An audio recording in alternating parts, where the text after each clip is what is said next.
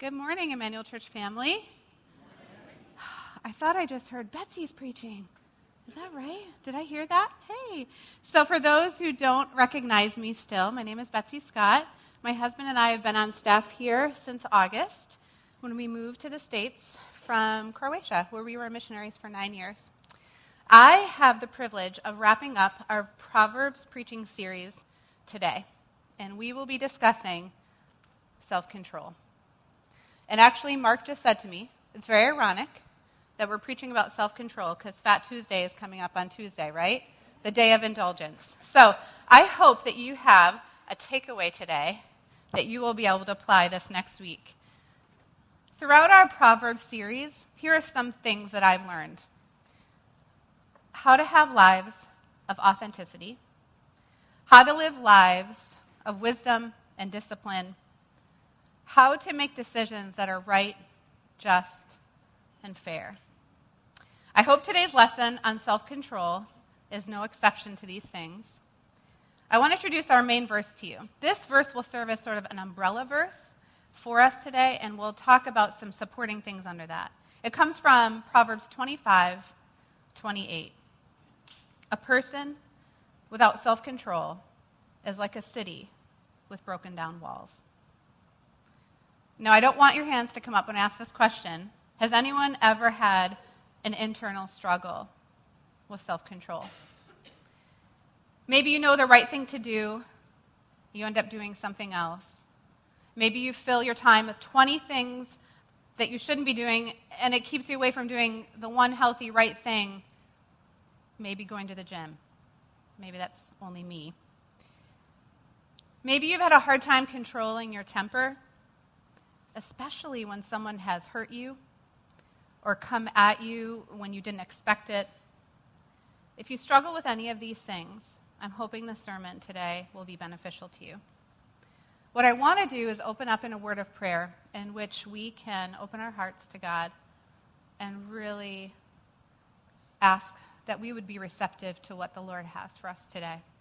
So would you pray with me?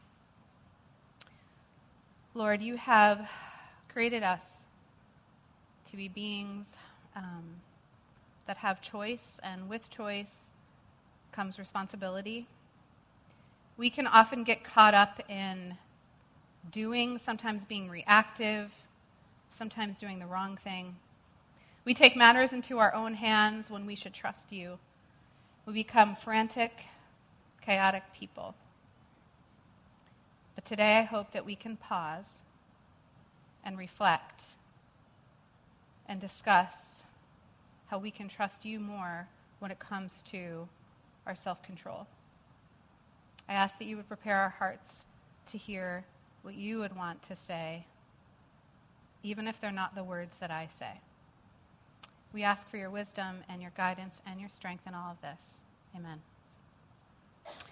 So last week, I heard a kind of cool definition of self-control. It was from one of the Upward coaches. I was listening in to a devotional that they were doing at practice. And he said this: self-control is doing what we should, not what we want. I thought, okay, that's a kind of neat definition. And I was at that time sort of selecting, what does self-control really mean? And so I have two other ones here for you. A more extensive one looks like this. It's the ability to control oneself, in particular one's emotions or desires, or even the expression of those in our behavior, especially in difficult situations. And then more simply, the ability to manage, and I would add the ability to manage well your actions, your feelings, and your emotions. So before we dive into the scripture today, you must know that Proverbs is called a wisdom book in the Old Testament, and it's actually filled with poetry. And so with poetry, often we read with metaphor, and that is our verse today. Our verse today compares ourselves to a city. A person without self-control is like a city with broken down walls. Another translation, the New American Standard Bible, says it this way: like a city that is broken into and without walls is a man who has no control over his spirit. So a couple of things here. That word for self-control is a Hebrew word, matzar, which means literally to restrain, to control. But also, you see the word self there, it also can be said as spirit. And so I'm going to use those interchangeably today. The person who has no control over their self or their spirit is compared to a city whose walls have been taken down, they're no longer standing, and they've been broken into. It basically tells us this main idea, that the lack of self-control leaves us vulnerable. And I would add, and I'll explain it later, not in a good way. When we think of the purpose of walls at the time this was written in first century Judaism, you can imagine walls were there to protect, set up as a boundary, to keep people from attacking. So when we don't have control of our spirit, we are vulnerable to attack. We're at risk, and we're in danger. So now I'm going to shift and ask a question that will reveal that we're totally a nerdy family. Has anyone here ever played Settlers of Catan? Okay, so we have some lovers. I heard a gasp. What about the die-hard Catan players out there? Do you own the variant Cities and Knights? Yes. Cities and Knights is our favorite variant, but it's very chaotic. There's a lot going on at the same time, and if you love to play Catan, please go buy that variant. But a prominent feature in that variant is this, and you guys know, those who raise your hands, there is a barbarian boat that when you roll the dice and you get a barbarian ship, you must move that barbarian boat one step closer to the shores. And what happens is it will reach the shore, because it does, time and time again, and you're vulnerable. It comes to attack your cities, and you're vulnerable if you have not purchased knights. The way to purchase knights is that you have to use certain resources. So the reason this variant is chaotic is there's a lot going on, and you have to make tough choices in order to survive. If you don't protect your cities and the barbarian ship hits, you have to downgrade your city, which is really frustrating. And the thing about this game is that the barbarian ship comes again and again and again. It doesn't stop coming. And so it made me think that we need to be vigilant in protecting and controlling our spirits, ourselves. Sometimes we've spent too much time and resources on the wrong things, and we've left ourselves vulnerable. When this happens, we lose the ability to govern ourselves. The walls of our city have come down, and we're no longer protected.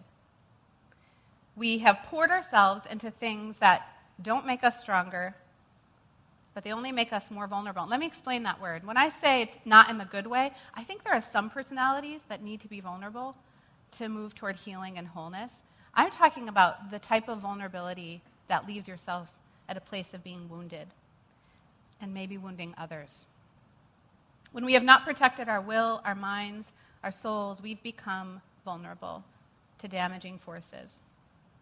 Proverbs says in many places, that losing control opens us up to all sorts of folly or foolishness.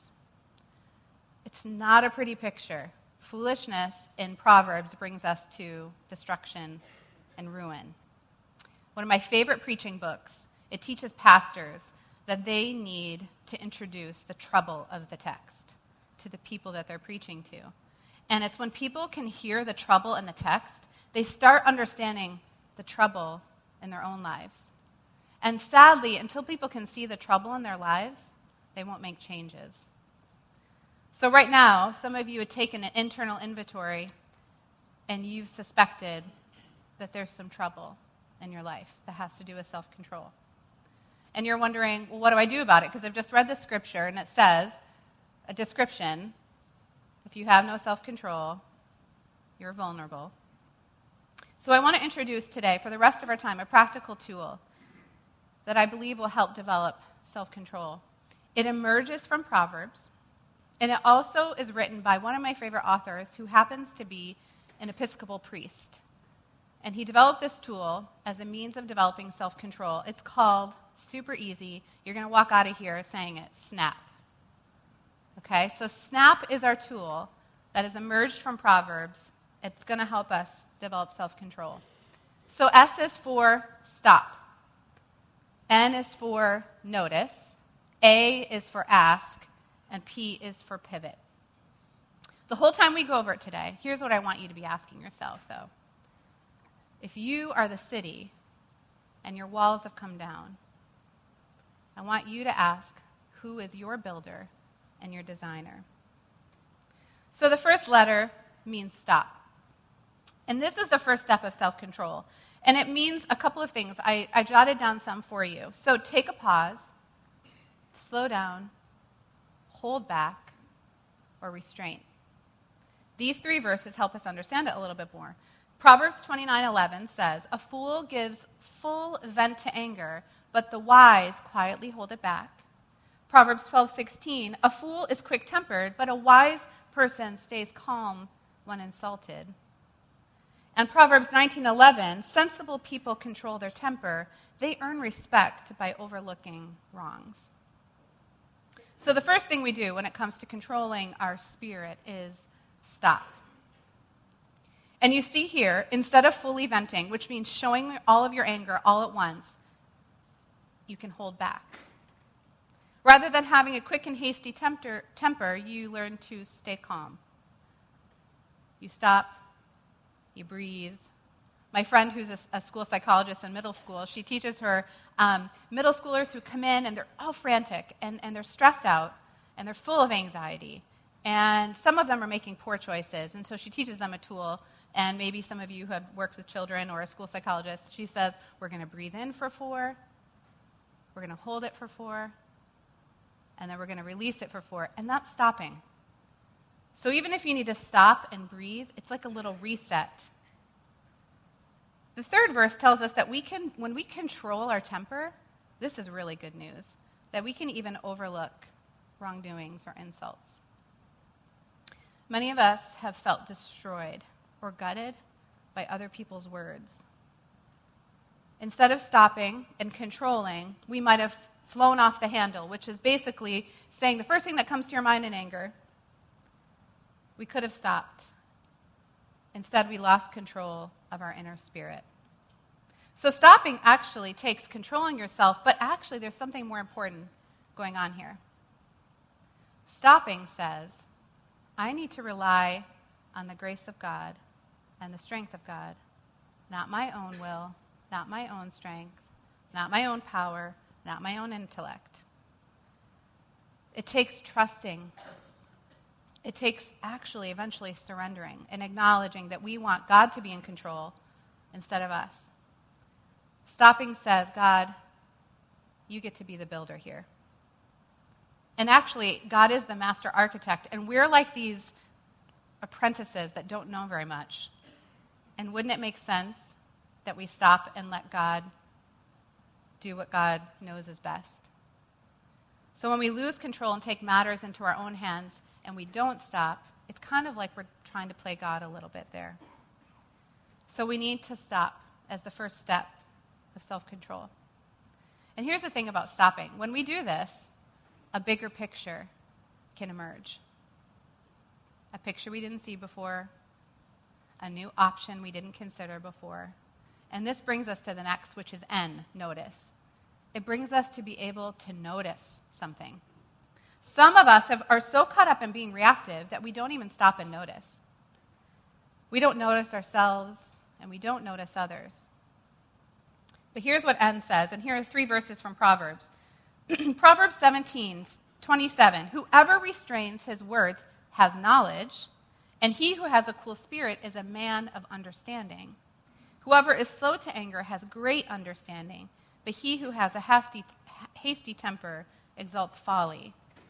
And this is like my favorite verse in Proverbs, I think. Proverbs 4:7. It says this, the beginning of wisdom is this, get wisdom. And whatever else you get insight. If that's the only verse you remember today, please, it's the best. It's just no punching there. No pulls any punches, just straight to it. The beginning of wisdom is this, get wisdom. After we stop ourselves, this awesome opportunity opens up where we begin to notice. Sometimes we notice what's going on with us. Sometimes we notice what's going on with other people. the thing that N teaches us is to be a student of discernment. And actually that brings us to, and I want to describe what I see coming out of Proverbs. It brings us to biblical wisdom. So I have just a couple of things, which there's a ton in Proverbs, but biblical wisdom is not just knowing, not just having the right piece of information, but really knowing what to do with the right piece of information. I was thinking as the whole time we were doing the Proverbs series about how in our culture it's needed more than ever, because we're in a time where we have information overload, but also people are making historically bad choices. We're at a place where we are acquiring information at the enormous rate, and yet wisdom seems really rare. So Proverbs reminds me that intellect is different than wisdom.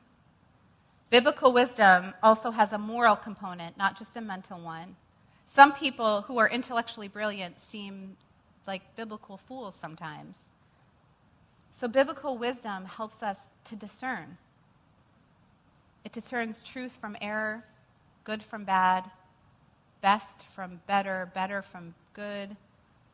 It brings righteousness, fairness. Biblical wisdom is also being able to see the right order of things. And let me explain that. When we stop and notice, do you know what happens? We start to see our motives. Proverbs teaches us that those who pursue happiness as their goal, they might not find it. But those who pursue godliness and holiness will have happiness as a byproduct. So it's seeing the right order of things. Proverbs never promises that everyone that works hard will get rich, but it teaches that honesty is always more profitable than dishonesty. So Proverbs teaches us that if we live wisely, we don't suffer the consequences of folly, which is stuck in a loop of making bad decisions. When we notice, we discover new things, new options, new patterns of behavior, or even ingrained ways of thinking that were holding us back. When we notice, we realize that it isn't enough just to have these truths, but it's what to do with them. Have these truths reached our heart? Are we actually acting them out? It's about developing a mature process of thinking as a Christian. So that's N. So S is for, N is for, and A is for ask. I think asking in our culture is one of the hardest things to do. We believe we can do everything ourselves. We believe we have all the knowledge we need. We've lost the ability to be humble and teachable. It's hard to ask people for help. The thing about A is it's about seeking counsel from others, but it's about seeking and asking for divine guidance. So in Proverbs 1:5, it says, "A wise man will hear and increase in learning, and a man of understanding will acquire wise counsel." Proverbs 12:15, "The way of a fool is right in his own eyes, but a wise man listens to advice."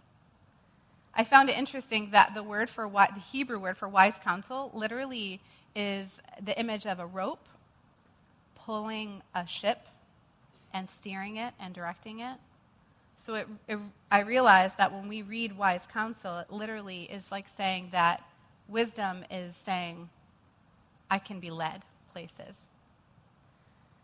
You know, I was thinking about the most popular ask passage in the Bible that I can think of, and I feel like we sort of twisted it to make it work for us. And it's the passage that goes like this: "Ask, and it will be given to you. Seek and search, and you will find. Knock, and the door will be open to you." And I was thinking about how this has led people to ask of God what they want. God, can you give me this? Can we give me this? Can we give me this? Some people say it's like treating God like he's a magic genie. But I want to understand ask, because sometimes what we do with scriptures is this. We take the scripture, and we pull it out, and we put it over here, and we say, oh, I'm going to use this, and I'm going to use it the way I want to use it. And so what we haven't done is read the whole chapter before this, where it actually tells us how to pray. And here's what we read in 6. So reading in the chapter before will help us understand, what does this mean? What do we ask for? How are we asking? Chapter 6, it teaches us how to pray. In verse 9 and 10, it says, "Our Father, in heaven, hallowed be your name, your kingdom come, your will be done. It doesn't say, let my will be done. If you're thinking of asking things that you treasure, verse 19 says, do not store up yourselves treasures on earth, for where your treasure is, that's where your heart will be also. If you're thinking of asking for material possessions and wealth, chapter 6 tells us you can't serve two masters. Instead, it also says don't worry. Don't worry about what you have. Don't worry about what you have tomorrow, what you do or don't have. But it says this in verse 33, strive first for the kingdom of God and his righteousness, and all of these things will be given to you as well. So I started thinking that asking means asking for divine guidance is saying, God, can I have more of you in my life? Can I see this situation from your perspective? But even to do that, you have to know God. So you have to say, God, can I know you more? How can I know you more? And like a traveler, we need to ask God to show us the way. So a commentary says it this way of this passage. He says, ask often, ask with sincerity, ask with seriousness, ask and ask again. Make conscious effort of it. Be in the business of asking God to be present with you, to give you the strength to know and live out the kingdom way. For God is our master workman. His supreme power established the foundations of the earth. He is the architect of all creation, the one who builds and sustains it. So here's what I ask of you. Ask, and he will give you new plans for your city. So the last one is P. P means pivot. I think we all know what that word means. It's now basically means we have a choice. We have a choice to move in a different way, to make a healthier choice, to make a better option. Proverbs 4:4 says, let your heart hold fast to my words, keep my commandments, and live. And in Matthew 4:17, Jesus says, repent of your sins and turn to God, for the kingdom of heaven is near. And that Greek word for repent exactly means pivot. It means to take on a completely new purpose, new mind, new direction entirely. So I find it interesting. Remember that umbrella verse in the very beginning, a man without self-control is like a city with broken down walls? That verse comes after many, many verses, and if you read Proverbs, you'll see, where there's two personifications. There's Lady Wisdom and Lady Folly. And here's the thing. For many verses, we are given a choice. You can follow Lady Folly, or you can follow Lady Wisdom. Lady Folly leads to destruction, and Lady Wisdom leads to new life. And we actually hear Lady Wisdom speak to us in chapter 1, 20 to 33. And we hear this, she is called, and we have not come. She has reached out, and she was not paid attention to. That we have ignored Lady Wisdom's advice and rejected the correction that she offered. So we learned something important also in those sections, that it's never too late to pivot. Lady Wisdom is speaking to the young and to the old. It is never too late to make the right decision, to make a healthier choice, to repent, and be changed in mind and spirit. We learn from Solomon in Proverbs that knowing the right thing to do is not enough. Wisdom is not just knowledge of certain truths, but it's the ability to pivot. So there it is. There's your practical tool. What is it? And what does it mean? Stop, notice, ask, and pivot. The thing is, all of these steps take trust, being aware, being humble, and being brave. All of them actually are predicated on this verse where it says in Proverbs, it is better to be patient than powerful. Better to have self-control than to conquer another city. If we were playing Catan, we would definitely want to conquer each other's cities. But here's the thing. When it comes to self-control, we actually have to do the good, hard work and think about the energy and the time and the resources to control ourselves, to protect our cities. But often we're focused on other people. Sadly, we continue to make unwise decisions and blame others for the consequences we experience. We're trying to conquer other cities. It's the easy way out. It's the way of Lady Folly. Self-control means acknowledging that we need God to be our master architect and master builder in our lives. And here's what we read in Ephesians. It is in His grace our God rebuilds His ruined city into a household with Christ Jesus as the cornerstone. So what I want to do now is I want to give you a chance to internally respond to what you've heard today.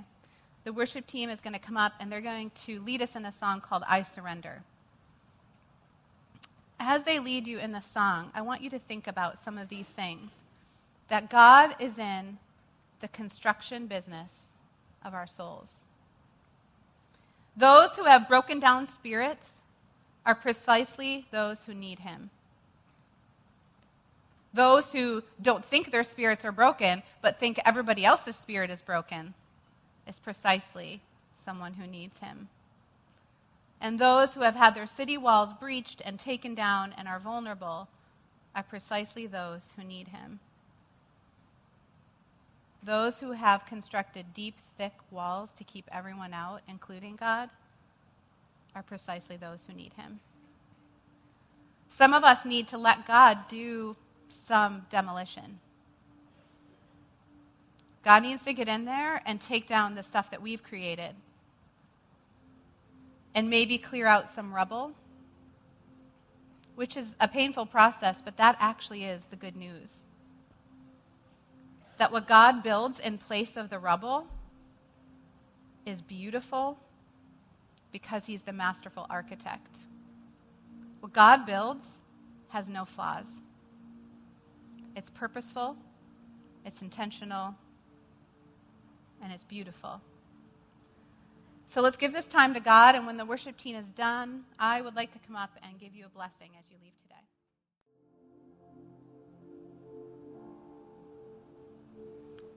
So may you receive this blessing today, taken from 2 Peter 1, 5 through 9.